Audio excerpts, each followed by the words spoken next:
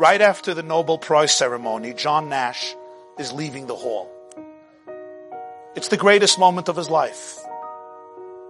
And at that moment, when he finally gained such renowned recognition for genuine accomplishments in economics and science and game theory and mathematics, with his wife standing at his side, at that moment, the mental disease suddenly attacks him in the most vicious and sinister way. Suddenly, walking out of that beautiful auditorium in Sweden, the palace, his delusions come right back to him. And in the beautiful hallways of Stockholm, he sees the characters who are responsible for destroying his life. He suddenly sees red commies, the communists coming, hijacking him, abducting him. Suddenly, all those who are here to destroy him, the red communists, are right there at the Nobel Prize ceremony. It's potentially a moment of tragedy of epic proportions. Here is a man, he just won the Nobel Prize.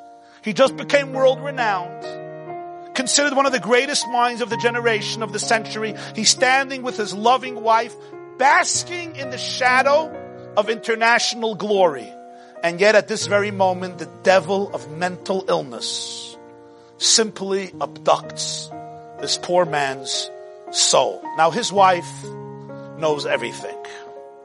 And as she's walking, she takes a look.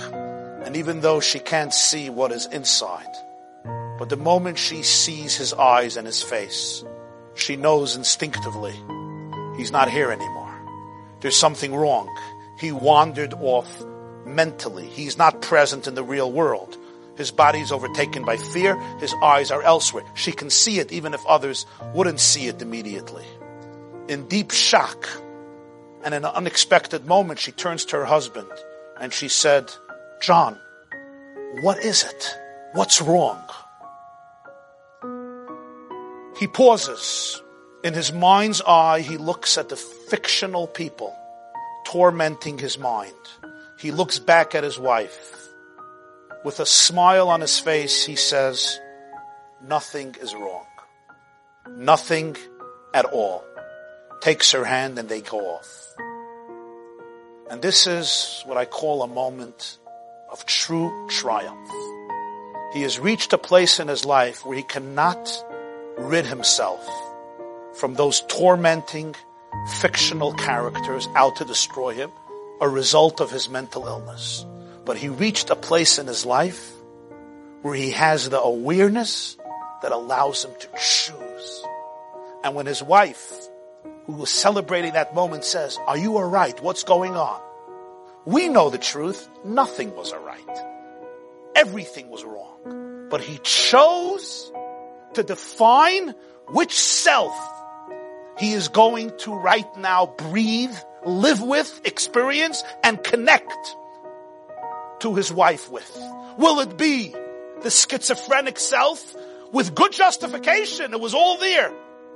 But at this moment, he could say, "I suffer from insanity.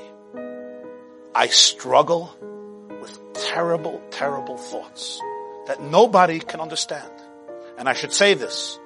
Those of you who are aware of mental illness know what I'm talking about. Those who are not aware of it will never understand the struggle of people who endure these types of illnesses, serious depressions.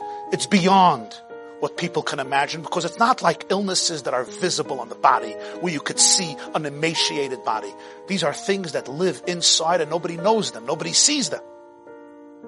But John Nash at that moment became the human being who may not be able to count weeks, light up the weeks, but he could light up the day.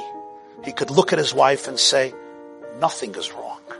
Everything is good because I'm choosing to connect with you from my human, rational, elevated, what we would call divine space."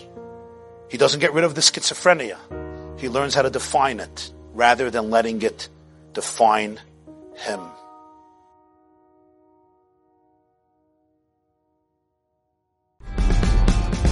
TheYeshiva.net